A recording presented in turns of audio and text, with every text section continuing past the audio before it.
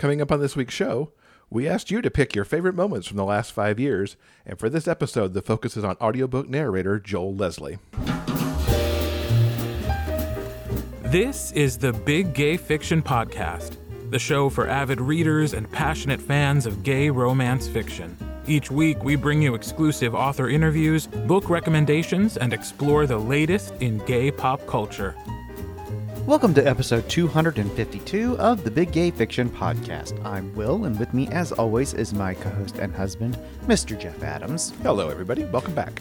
This episode of the podcast is brought to you in part by our remarkable community on Patreon. Big thank you to Michael for recently joining us. We'll have more information on how you can join him and the rest of the community at the end of the show, along with a sneak peek of what we have coming up for you next week. Hello, Rainbow Romance readers. Thanks so much for joining us for another episode. We got lots of good stuff here for you this week, and we're going to get going talking about some TV that we've watched. We have finally caught up to High School Musical, the series, which is way too long of a title, but such a delightful show. We were both, not surprisingly, big fans of High School Musical back in the day. It's hard to believe it's been nearly 15 years since the first movie came out on the Disney Channel. This series, which is streaming on Disney Plus, focuses on Miss Jen, who is the brand new drama teacher at the high school where High School Musical was filmed. And she is appalled at the fact that the school has never staged a production of High School Musical, the musical. And she sets about to fix that. This series captures all the nice feel that the original movies had, but updates it into the here and now and has all the same troped people that were in the original movies. You've got a couple who is going through some relationship strains. You've got the rivals who want the good parts in the show. But it also really jumps forward a little bit because there's a really nice gay couple that sits within all this mix of characters as well. You've actually got Seb, who really wants to play Sharpay, and he does end up getting that role, which is really awesome, and has a nice little relationship with Carlos, the choreographer, too. There's some nice tweaks on several of the High School Musical songs. Some new tunes get put in there as well. I so much enjoyed revisiting the movies in this way with these brand new characters, telling brand new stories of their high school experiences. It was the perfect watch for this midsummer week. Yeah, I really enjoyed the series as well. It's got a tremendous young cast. All of them sing and dance, and they're triple threats. They do it all. It's a lot of fun. If you're fond of YA material similar to Love, Simon, I definitely recommend giving High School Musical, the series, a try. And you can catch that now on Disney Plus. I'd like to offer some more book recommendations from our listeners. We've been getting some great stuff from them over on the post that we've left on Patreon. Gustav was blown away by Sean Ashcroft's Good Boys series. As he says, there's some fake boyfriends going on, and it's just a really fantastic series. The books Troublemaker, Heartbreaker, and Risk Taker are so worth the read. And then Deb says Unbreakable Bonds by Rhonda Elliott and Jocelyn Drake, along with their entire Ward Security series, have all been reread and re-listened to. And there is no recommendation higher than saying that you've reread and re-listened to a series, so that's awesome. Deb also loved House on the Cerulean Sea and called it the read that she needed this year. And we've seen that a couple of times in the post on Patreon as well. And we do want to thank also Rhonda, Steve, Greg, Mary Ann, and Rob for sharing recommendations over the past month. You can find in the show notes a link to the brand new post that we've got for August, and we would love to hear from you what you're reading and what you're loving and what you think we should be reading as well. You can go to patreon.com/biggayfictionpodcast to see that post and tell us what you're reading. And the first book that we want to talk about this week, I spent the past few days reading Boyfriend material by Alexis Hall. And I have to say, it's a little embarrassing to admit that I've only just now read my first Alexis Hall book. But man, what a first it was. Boyfriend material is simply outstanding. It's funny. It has a swoony fake boyfriend romance at its heart. It's full of wonderfully quirky, funny British people, and I was absolutely delighted by it. Luke O'Donnell is in a major rut. He can't seem to keep a boyfriend, and in fact his last one sold him out to the tabloids. Luke isn't famous, but his parents are, and as a result of that, he can be tabloid fodder, especially when he's screwing up in public. When yet another compromising photo hits the papers, his job as a fundraiser for a dung beetle charity, yes, you heard that right, Dung Beetle Charity, is at risk as donors begin to drop out of the year's big event. Overall, he knows that his life is a bit crap at the moment. But focusing on one thing at a time, primarily saving his job in the charity event, Luke ends up looking for a fake boyfriend, and he finds one courtesy of one of his friends. Now, Oliver can certainly improve Luke's profile. He's a barrister, a vegetarian, and lives a quite scandal-free life. They agree to help each other. Oliver's got to attend his parents' upcoming anniversary party, and he'd rather have someone to take with him to keep some of the focus off of him. So, in the couple of weeks leading up to the events, they agree to be seen on some dates and maybe even stay over at each other's flats occasionally so it all looks right in case anybody's paying attention or snapping pictures or anything. Now, initially, these two mix about as well as oil and water because they come from such vastly different backgrounds. But man, do these opposites attract. As they go through the motions of establishing their relationship, of course they have to learn things about each other. Luke, or Lucian, as Oliver calls him, much to his delight, shares things about his job at the charity that people don't really understand all that well and what it's like also being the child of rock stars. Oliver also shares his job and what he likes about it. Slowly, they start to care for each other and are often checking in on each other and doing kind gestures. It's crazy sweet, the very slow but deliberate way that Alexis has to bring these two together. It gave me such feels as it just navigated through the ways that they ended up bit by bit falling for each other while they weren't even really realizing it. Unfortunately, these two also don't think they deserve love. Luke considers the fact that he could always end up in the papers as a reason why he shouldn't have somebody loving him because it's too worth the risk to be in the spotlight, while Oliver is a little bit work obsessed and also has pretty much the worst parents ever. They were so terrible, folks. It was really bad. Luke, at least, has a great mom, even while his dad hasn't been that present in his life, although he's trying to reconnect for, reasons. Thankfully, they both have their meltdowns over this at different times over different things. So they get to pick each other up again separately. So there's no one big blowout. They each blow out in different ways at different times. And the ways that they patch themselves back together again just gives them all the more solid foundation to move forward together. Fake boyfriend is a trope we see a lot, and I know it's one of Will's favorites. And I have to say that Alexis uses it so well. Where Luke and Oliver could easily get bogged down in their personal crap, Alexis keeps things really light, usually bouncing them back quite quickly from challenges or using a good dose of British charm to kind of ease things out a little bit. Part of that charm is from the characters Alexis populates this book with. Luke's band of friends and the people he works with are a quirky delight. The friends are really good to Luke and good for him, trying to keep him moving on the right path and helping him out, sometimes going way out of the way to make that happen, while also giving him a fair amount of grief for his poor choices. Luke's mom, too, I can't tell you how much I loved her, and she's really good for Oliver as well, a great contrast to his parents. She's a kooky former rock star who now just lives life to its fullest, and I loved every moment that she spent on the pages. I so very much recommend Boyfriend material. I fell so hard for Luke and Oliver, and I think all of you will too, because it's just perfect, light, fun reading, and I think we all need that right now. And now I need to go back and read other Alexis Hall books because I totally get what all the fuss is about and why Alexis often shows up on a list of people's favorite books. Well, that sounds amazing. I'm so glad that you enjoyed that one. And since you've picked up a recent release, I'm going to take a trip in the Wayback Machine, and I'm going to talk about a release that's a bit of a blast from the past. It's going to be Honeymoon for One by Kira Andrews.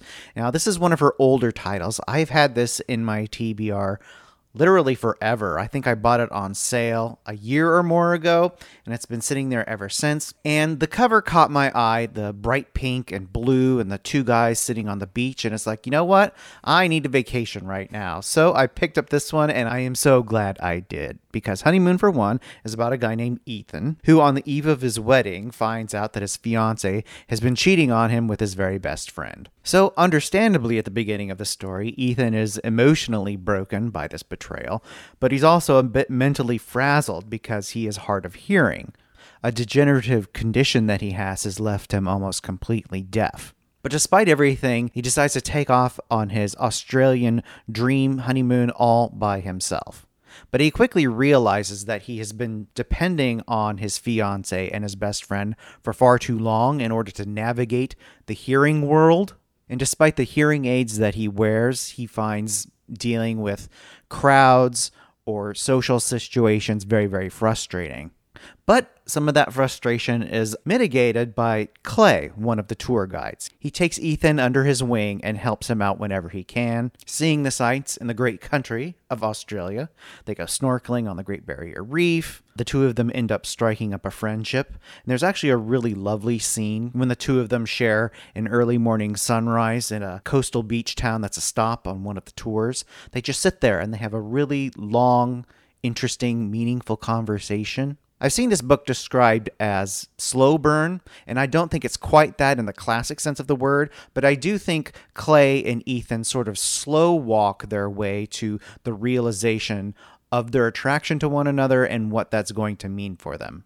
Now, unfortunately, at one point in the tour, the batteries in Ethan's hearing aids die, and he's unfortunately lost his spares, which causes him to panic briefly.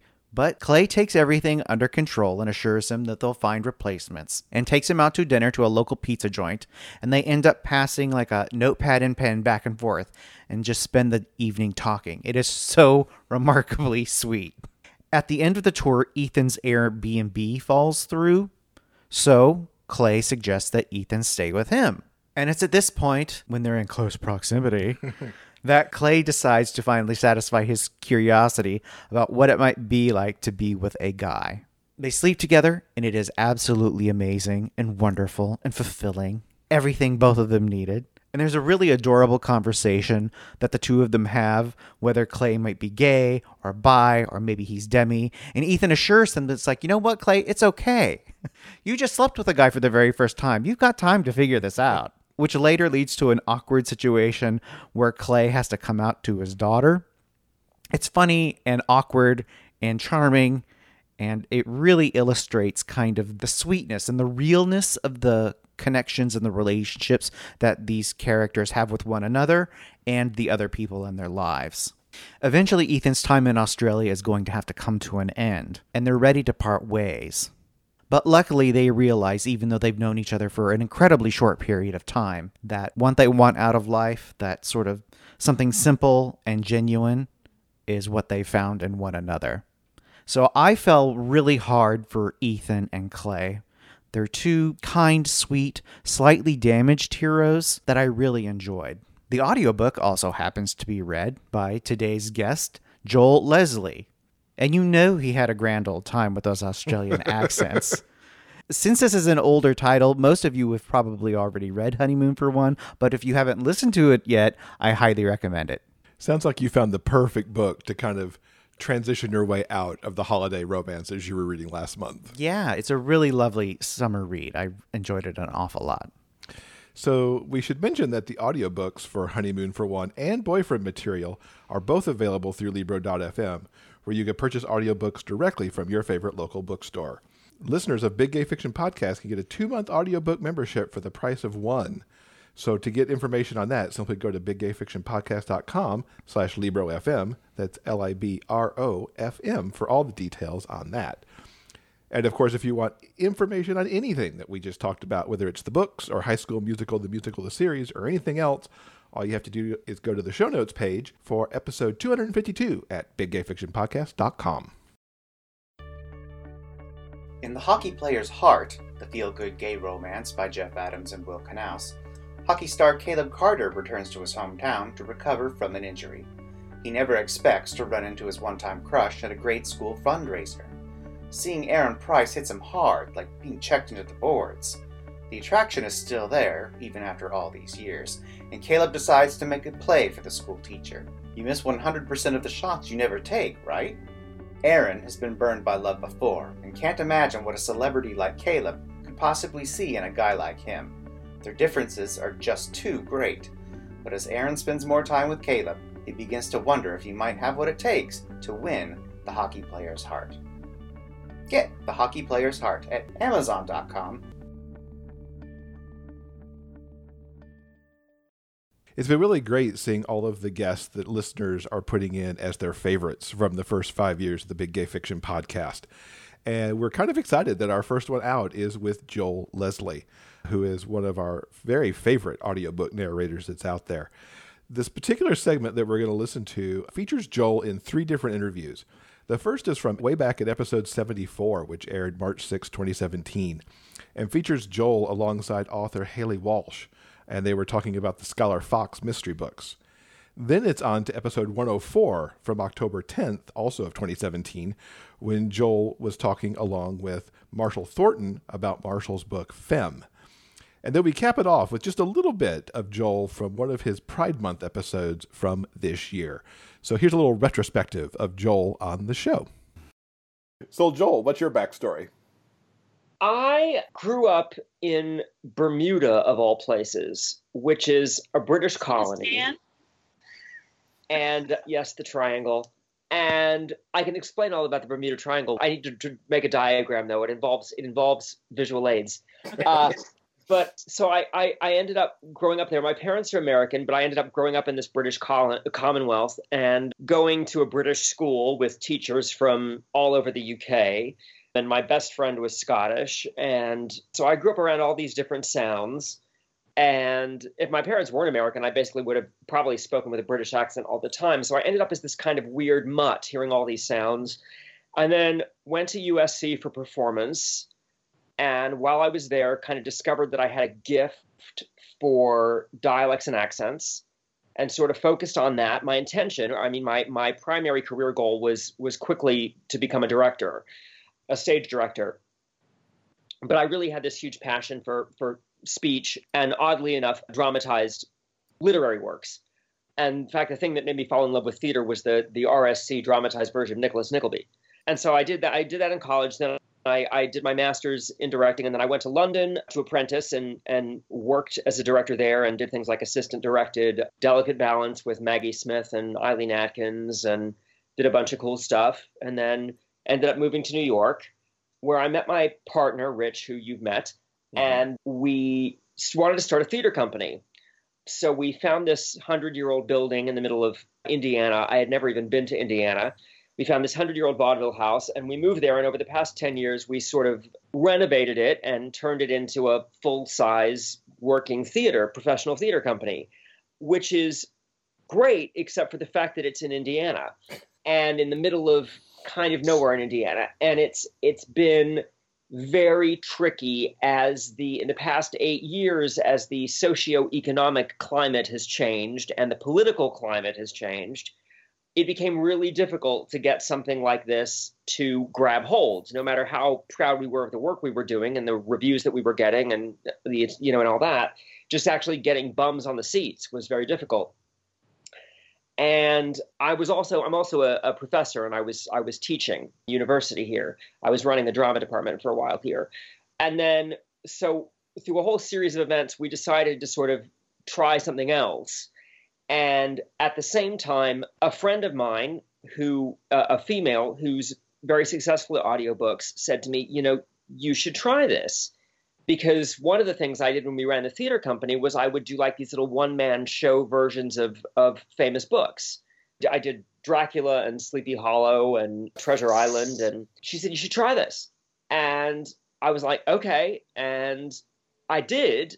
And it has been, I've always been a huge fan of audiobooks. I've always been loved them and really inspired by them. And the fact that it suddenly has turned into something that I do full-time for a living is fantastic. Mm-hmm. And weirdly, I think the first book that I ever auditioned for was the first Skylar Fox book. And from there, 8 books later and 90 titles later, it's turned into a full-time gig that I love. It's fantastic. So, Haley, you brought Skylar to audio in 2015 after there were already a few books out. What led you to that choice, and then how did you two make the connection to start working together? Well, I really wanted audio because I just wanted accessible to as many people as possible. The Skylar books are bought in a lot of foreign countries. They're all still in English, but they're bought in all kinds of places. And audio seemed more accessible to a lot of people. Plus, I really wanted to hear the characters. So that was sort of a push for me. And Amazon has a self-publishing arm for audio. It's sold through Audible, and it's called ACX, and you find your narrators there. You can hire them outright, or you can share. It's Match.com. It's Match.com for audiobooks. It really is. It is. We totally we totally have to like each other and exchange pictures. No, you basically hear lots of different auditions from narrators. You go, plug in all the different things about your book. You want a male narrator. He has to be about this age. He wants to be able to do accents or, whatever. You plug that stuff in, and a bunch of names come up, and you start listening to the guys. Now, he wasn't the original narrator for the series. I picked this other guy, and I kept telling him, I kept saying, there are some fairly detailed graphic sex scenes in this. Are you okay with that? Sure, he is. So he was doing the narration for a while, and suddenly one day, he just flaked away. I never heard from him again, and so I had to start the process all over again. Heard Joel's voice and said, "Oh my God, that's Skylar. Please accept it. Please accept it. Please accept it." But you said the reason you liked me, you particularly liked my audition, was the fact that I made Jamie believable. Yeah. Apparently, a lot of people, Jamie is this character in the books that's very flamboyant, and he's very kind of over the top and fun. But apparently, you said a lot of people had made him, a lot of the male narrators had basically made him too stereotypically way over the top. Yeah, and too insultingly so. Yeah. Yeah. And so apparently I rang true with Jamie, and the rest is history. But he is the voice of Skylar, because when he called my house, and I didn't tell my husband he was calling or really much about this. He knew that there was an audiobook. But when he called, my husband picked up the phone, and he said, I heard this pause, and he said, "Hun, Skylar's on the phone." Oh, that's awesome. Yeah. So I knew that was right. And for you, Joel, I mean, of all the things that are running around in ACX to choose to audition for, what drew you to the Skylar books? Well, I've always had a thing. One of my favorite genres is cozy mysteries. I'm crazy about MC Beaton's Agatha Raisin series and her Hamish Macbeth and the Number One Ladies Detective series and those kind of books. I've always loved them. And so to get a chance to do a gay spin on that was so cool. And also for him to be, I love the fact that he really is a role model. Like he's, they say too stupid to live. I mean, he does do very dumb things. However, in terms of the way he teaches his kids, he's a fantastic role model. And he goes through a really interesting journey of, he goes through a coming out process. He goes through coming to terms with basically growing up and what it means to be an adult. And it's really, it was really, really cool. And also in that initial audition, there were like 5 very clear, what I called the Scooby Gang, his best friends, who sort of end up swept into the mysteries along with him. But these 5 very distinct, fun characters. I love doing colorful, I'm not someone that you hire for a dead read. I'm not someone that goes, page 1, the mist was very blue in the sky, and that's not me. And some people want that. Some authors get very freaked out if they hear their book narrated not the way an author would do an author reading. It's not how you do an author reading. That's not how I do. If you're good. I wanted it performed, yeah. Right, but a lot of authors just want their book literally read. Yeah. But these characters sort of jumped off the page and wanted to be performed, and they were lovely. Mm-hmm. And I just sort of, I guess, hit the jackpot the first time out, which has been fantastic. We love them. One thing that happened with, which one is Desert Fox? Is that book 5? The Fifth Mystery, yeah. So with Desert Fox, what suddenly happens is, out of the blue, because she hates me, she decided to make all of these ancillary characters have their own chapters and their own very serious relationship issues. I was lucky that I hadn't made them too stereotypical or whatever. When you're an actor, you always want to find truth in however big you go. But it was a real challenge to suddenly take these characters that were meant to be the comic relief and give them their own focus and give them their own, relationship arguments and bedroom problems. And so, yeah, I was ready to kill her after that one. But well, you got to mix it up. You got to mix it up. Also not allowed to add. She keeps adding students to the class. And it's just, you're not going to like me at all. Every time she adds a damn exchange student or someone new, I'm like, really? How many straight teenage boys can I voice? Yeah. One of my favorite things about the series is that the murders are great, but they're not what makes me excited to see what to read each next chapter. She charts the relationships and the growth of Skylar's relationship with Keith and the relationships with the other characters and their relationships. It really becomes this family you care about. And I think the fact that you care about the characters makes them getting into perilous situations matter much more to you as a reader. Mm-hmm. So, but yeah, no, I would say probably at some point in each one, maybe 6 out of the 8 books I've done, I would say I've ended up in tears at some point while narrating it. So is that tears of laughter? So much. Tears of laughter or tears of sadness? Tears of sweetness. Okay. There's always some pathos, maybe. Yeah, there's a first time scene in one book that for these two teenagers that is just really beautifully written. There's a prom scene that's fantastic. So yeah, no, it's great. And we haven't talked about the fact. Well, you did sort of mention the fact that the books are also very sexy. They are.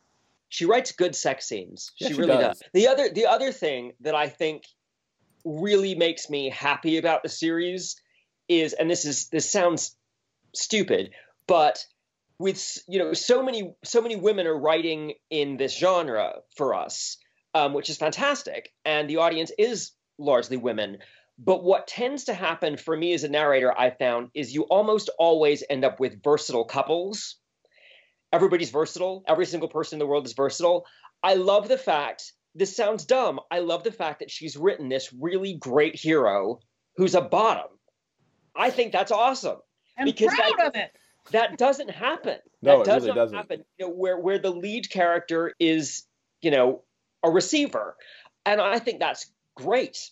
I think it's did really that cool. on purpose because I was tired of reading that too. And I thought, no, these are not the people I know. It's great to narrate a series where I don't have to worry about trying to sound straight in order to voice a gay man, which happens to me a lot.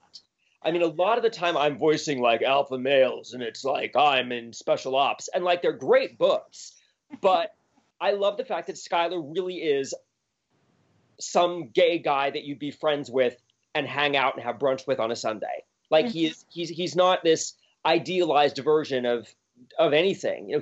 He's such a fully rounded, plausible, flawed character. But I love the fact that she writes tops and bottoms, and that's so cool. What was it like for you to find Skylar's character, and how did it change from what you might have had in the audition to what's actually in the books? Well, this is slightly interesting. When we started Skylar, his voice was my voice, but since then, because I've become a full-time narrator and because I'm doing so much other genre of material, my pitch has actually dropped. Mm-hmm. So now when I voice Skylar, I actually have to sit him higher up in my own voice. Oh. And we did, and there was book 3, I think. I sent Haley the first 15 minutes, and she was like, "What the hell is going on? Why are you so depressed? This isn't And I was sad." like, "Oh shit!" So I had to sort of like figure out how to now play Skylar now that my own voice had changed. But Keith kind of sits at the bottom of my range, and Skylar sits slightly above my own range now.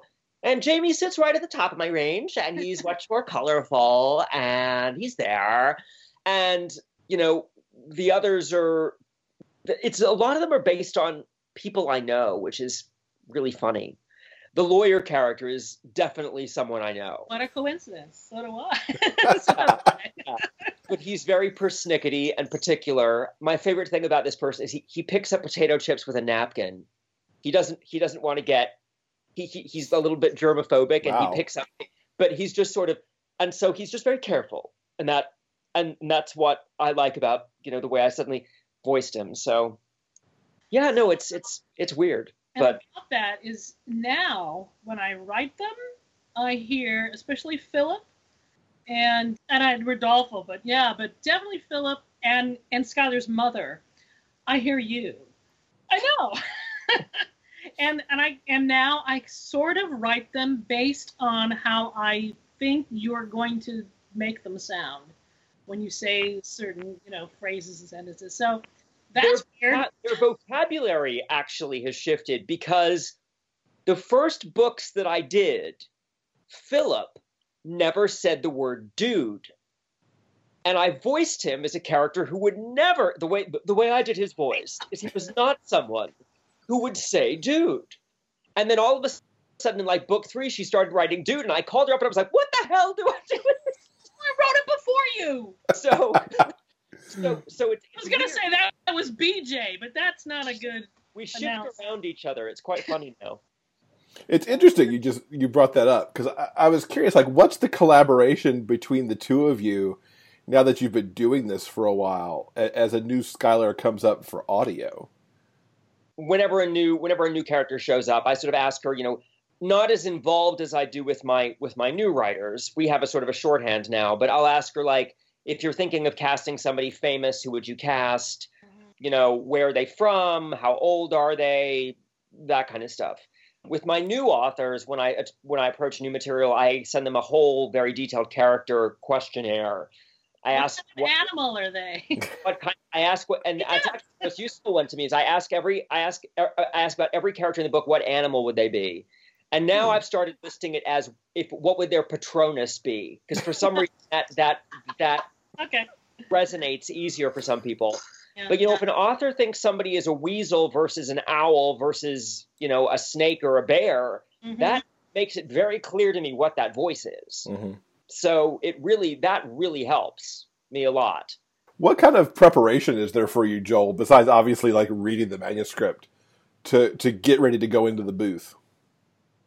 You know, I've had to start having a very disciplined routine, because you get to the point where the weird thing about being an audiobook narrator is you can't go to work sick. I mean, if something is, it shows, and what you recorded yesterday isn't going to sound the same as you recorded today, and that's bad. So I get up and I do a vocal warm up, and I have to stretch, and I have to do weird mouth exercises, and I steam. And I recently discovered that I have reflux. So I'm on this, like, I have to be on a reflux diet now because that affects my speech. I figured it out. There was a series of about 3 months when I was releasing books, and my reviews kept saying I sounded older than they thought I should. And it was because of the reflux.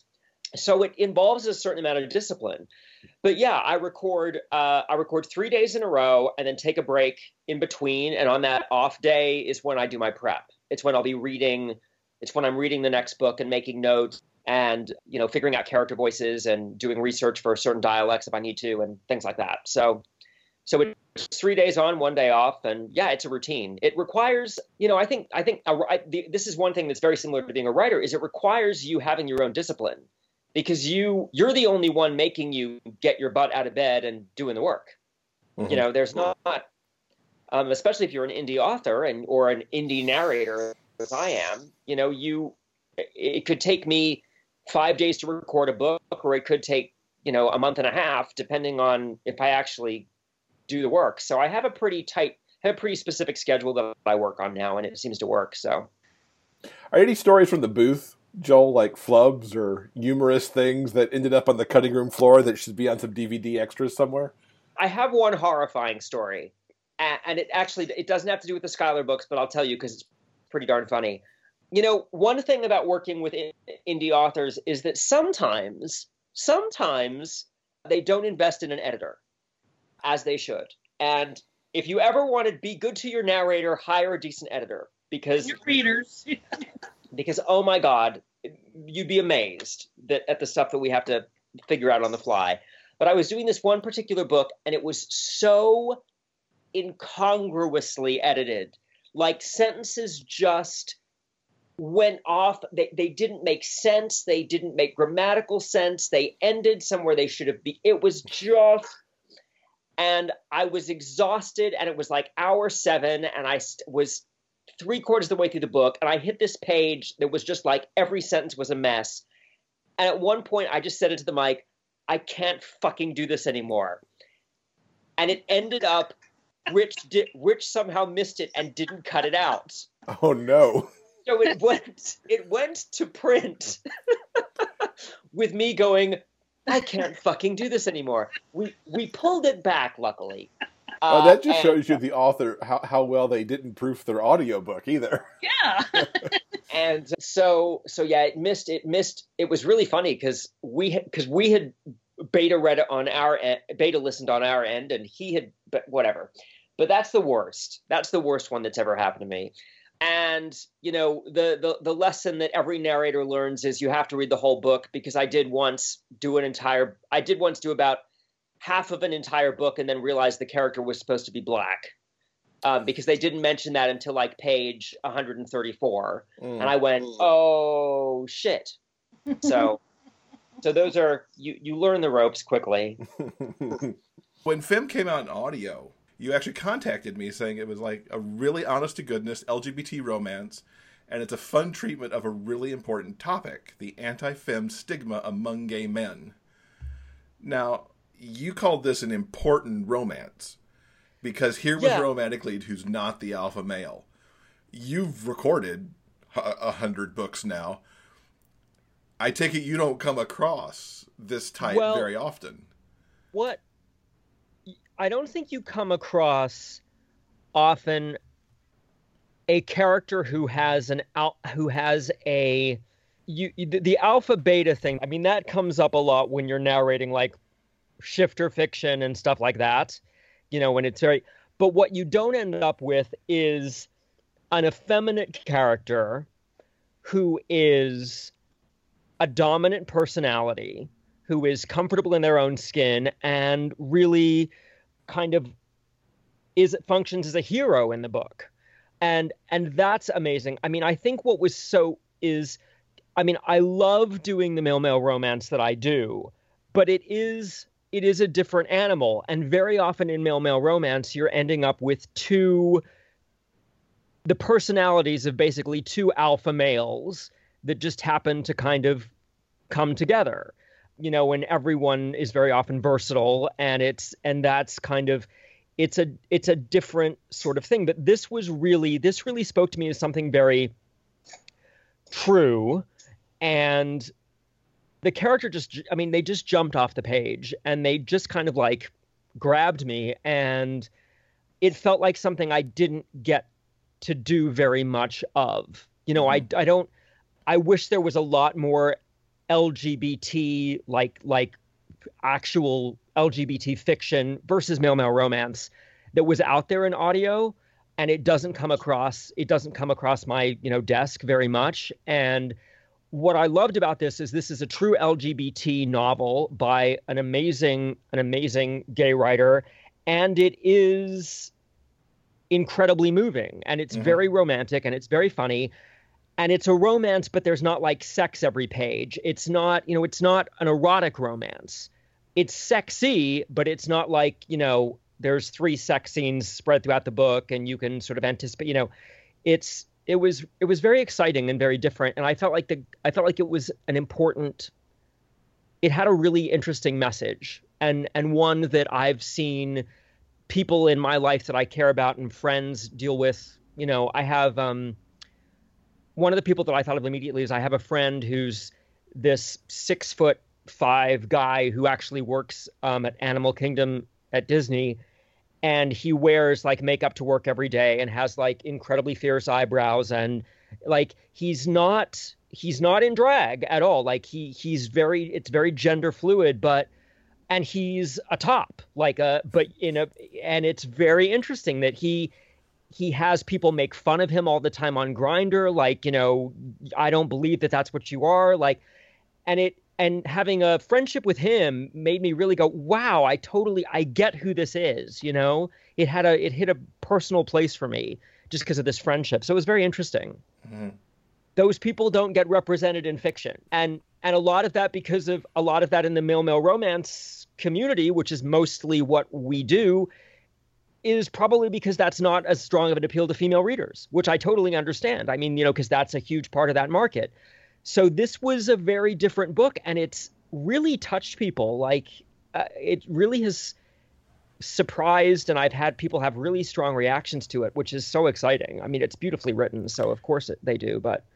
You know, I would describe the book as being analogous a little bit to chick lit, more like the relationship between chick lit and romance is kind of what's going on here. And so, you know, those two genres have huge crossovers, you know, and I think that a lot of M/M readers would really like the book. And it is different in the sense that it's, you know, follows a different path and is much more in the romantic comedy zone and the chick lit than strict romance.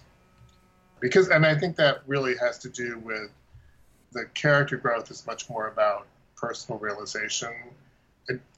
This is the way I describe it. For me, the difference between a romantic comedy and a romance is that in a romance, love conquers all.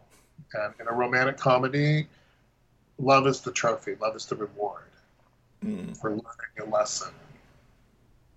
So, I mean, it's a slight difference, but that's really cool.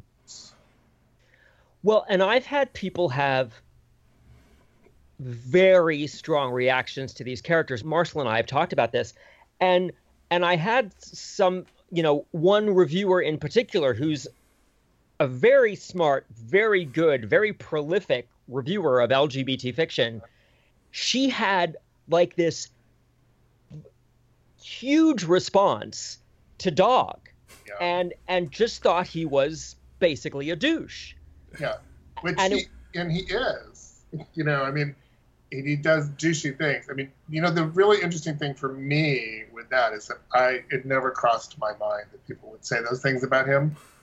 When I wrote the book and in looking at those comments, which I see every so often, you know, I wonder sometimes if it isn't what their experience of being in the closet is and how closely they can relate to it. Because for me, it was just automatic that, you know, people do incredibly douchey things when they're struggling to get out of the closet. Exactly. Mm-hmm. It was the same thing with me.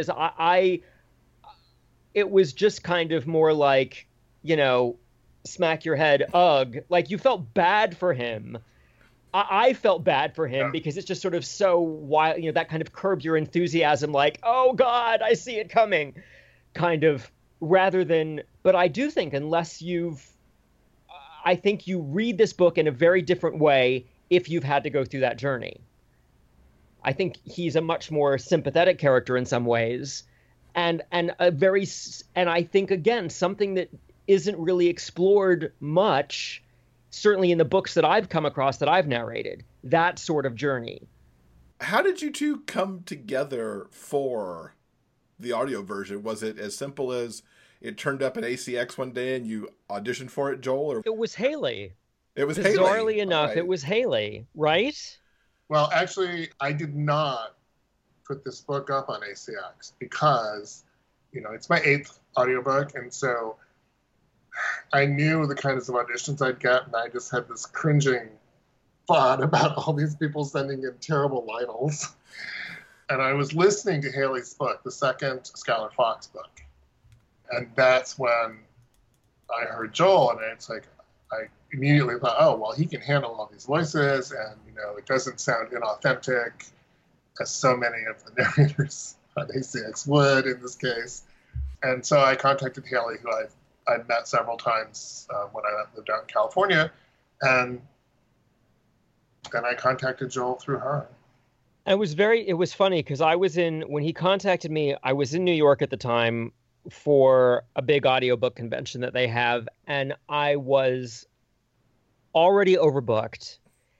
And he contacted me, and I was like, ugh, not sure I can do this. And I was in the hotel room, and I think I read like 4 pages of it. And I was like, oh shit, I have to do this. There is no possible way I cannot do this. And Rich was so mad at me because he controls my schedule. And it's just, I always am like, can you just spend the space-time continuum to find me another 4 days to do? But I just loved it so much straight away. And I had to do it. And I was so thrilled to be asked. It was interesting because he kind of, clearly in Skylar, there's a character called Jamie who's rather flamboyant. And one challenge I had once Marshall came to me via that route was I really worked hard to make sure they weren't the same person. I didn't want them to have the same voice. So that was fun. But again, like duo first person, that is audiobook. That's tough. It's hard when you've got 2 male voices back and forth and you're not using 2 different narrators, you know? As you were trying not to sound like Jamie, and I could tell you, having heard both of the books, you're nothing like Jamie when you're Lionel. How did you find Dog's voice and then the nuances with Lionel to make him not Jamie? Lionel is much more... I think Lionel is less of a kid than Jamie is. I think Jamie is kind of inside a 6-year-old. And I think Lionel has a lot more survival kind of, jaded's the wrong word, but I think there's a lot more bite to Lionel just as a survivor. And so that helped. And then, you know, I knew once I found the sort of range for Lionel and what that rate of speed was, and that he was a quick thinker and stuff like that, that I needed to kind of find something that would, with my own voice, still, you know, Lionel is a little bit kind of like me on like 12 Red Bull. I don't know that I want to see you on 12 Red Bulls. No. Just to say. It's so funny. I don't drink, and I'm one of those people that people are like, good. Dog, I knew I had to go to a lower place vocally. I knew that it would be useful to make him a slightly slower rate of speaking. And he's kind of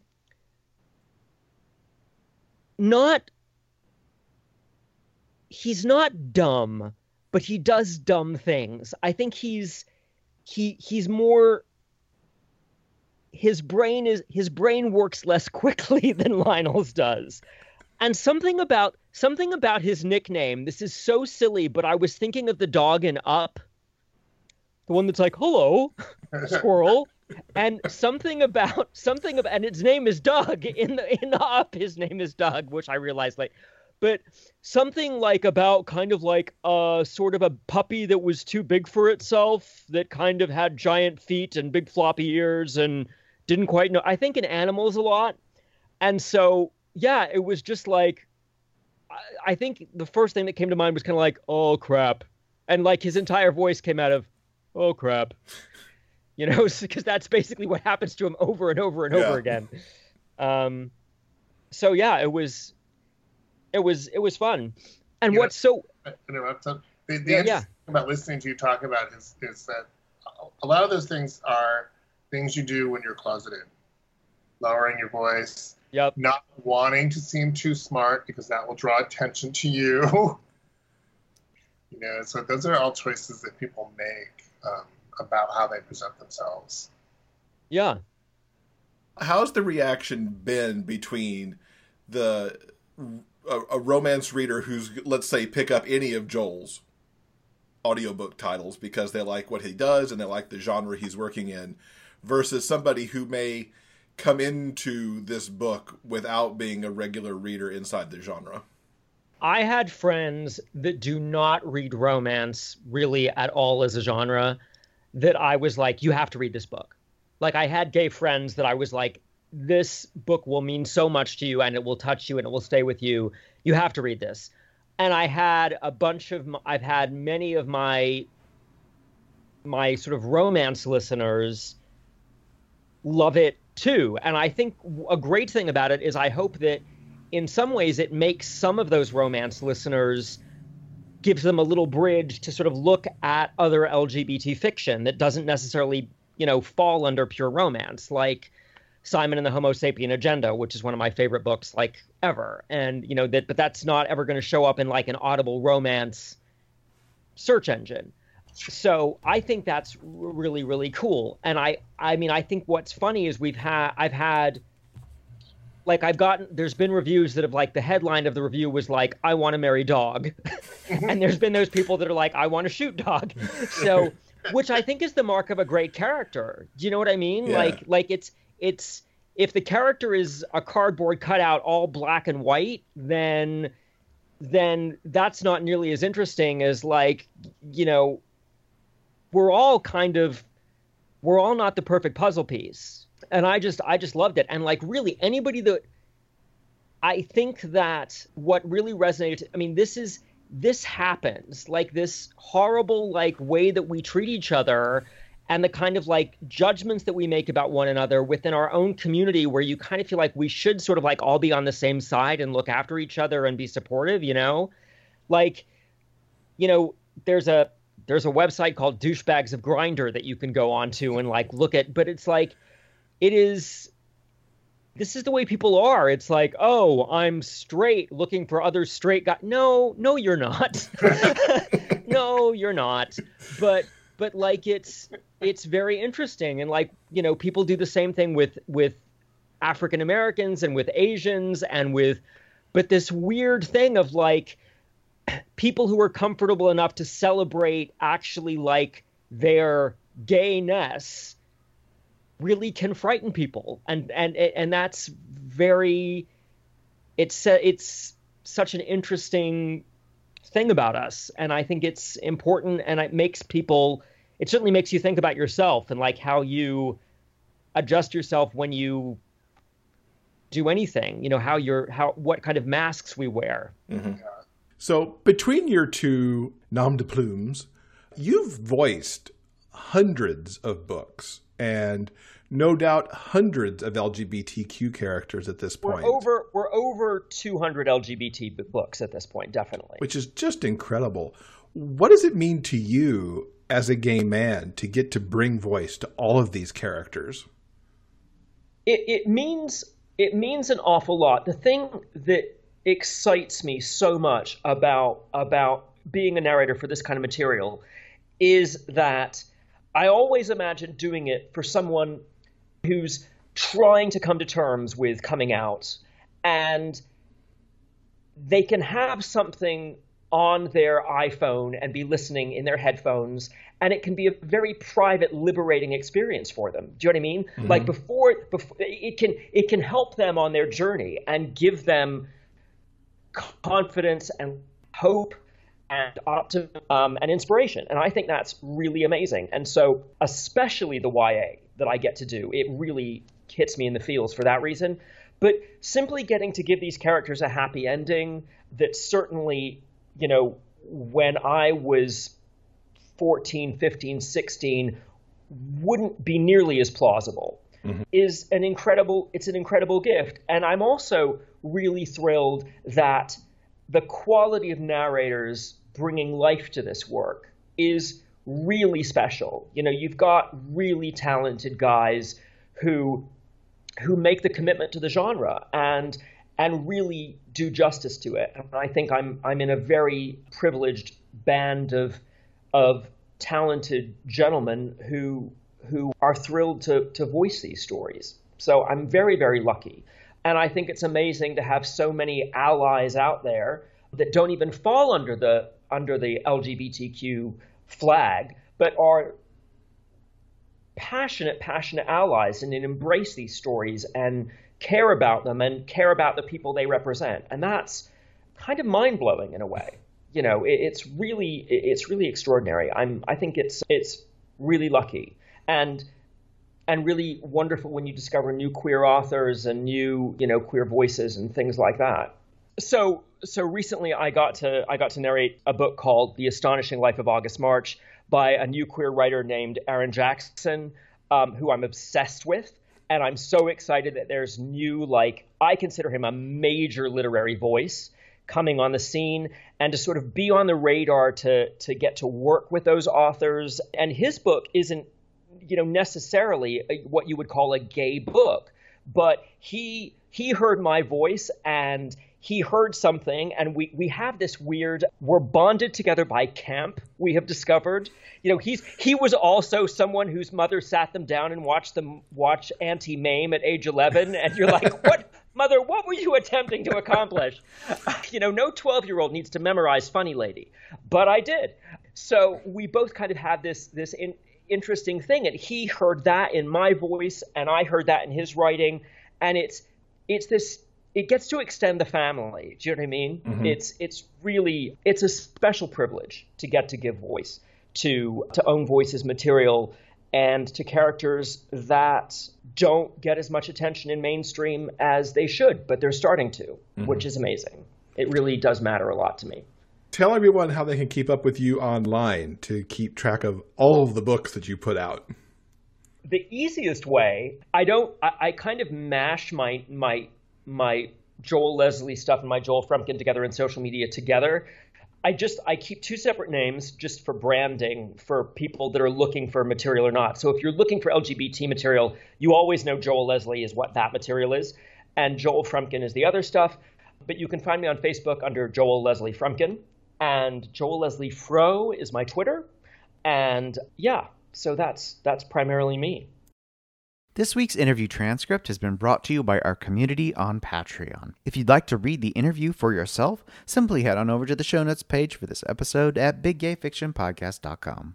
And thanks to Joel and to Haley and to Marshall for giving us all that good interview material over those episodes. It was so great to revisit that and to remember the connection that there was between Haley and Marshall that brought Joel into working with Marshall on Femme. It was really awesome to catch that.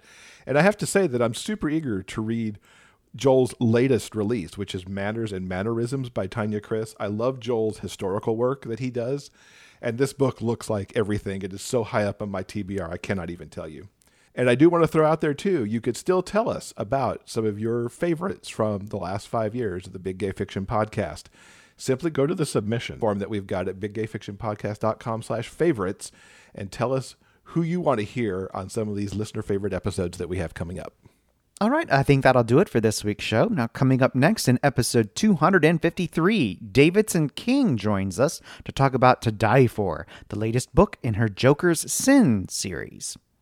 I enjoyed so much talking to Davidson. I fell in love with her writing with Sticky Fingers, which I read earlier this year. And so I enjoyed finding out about this series and also talking to her about her alternate life as somebody who runs a review blog.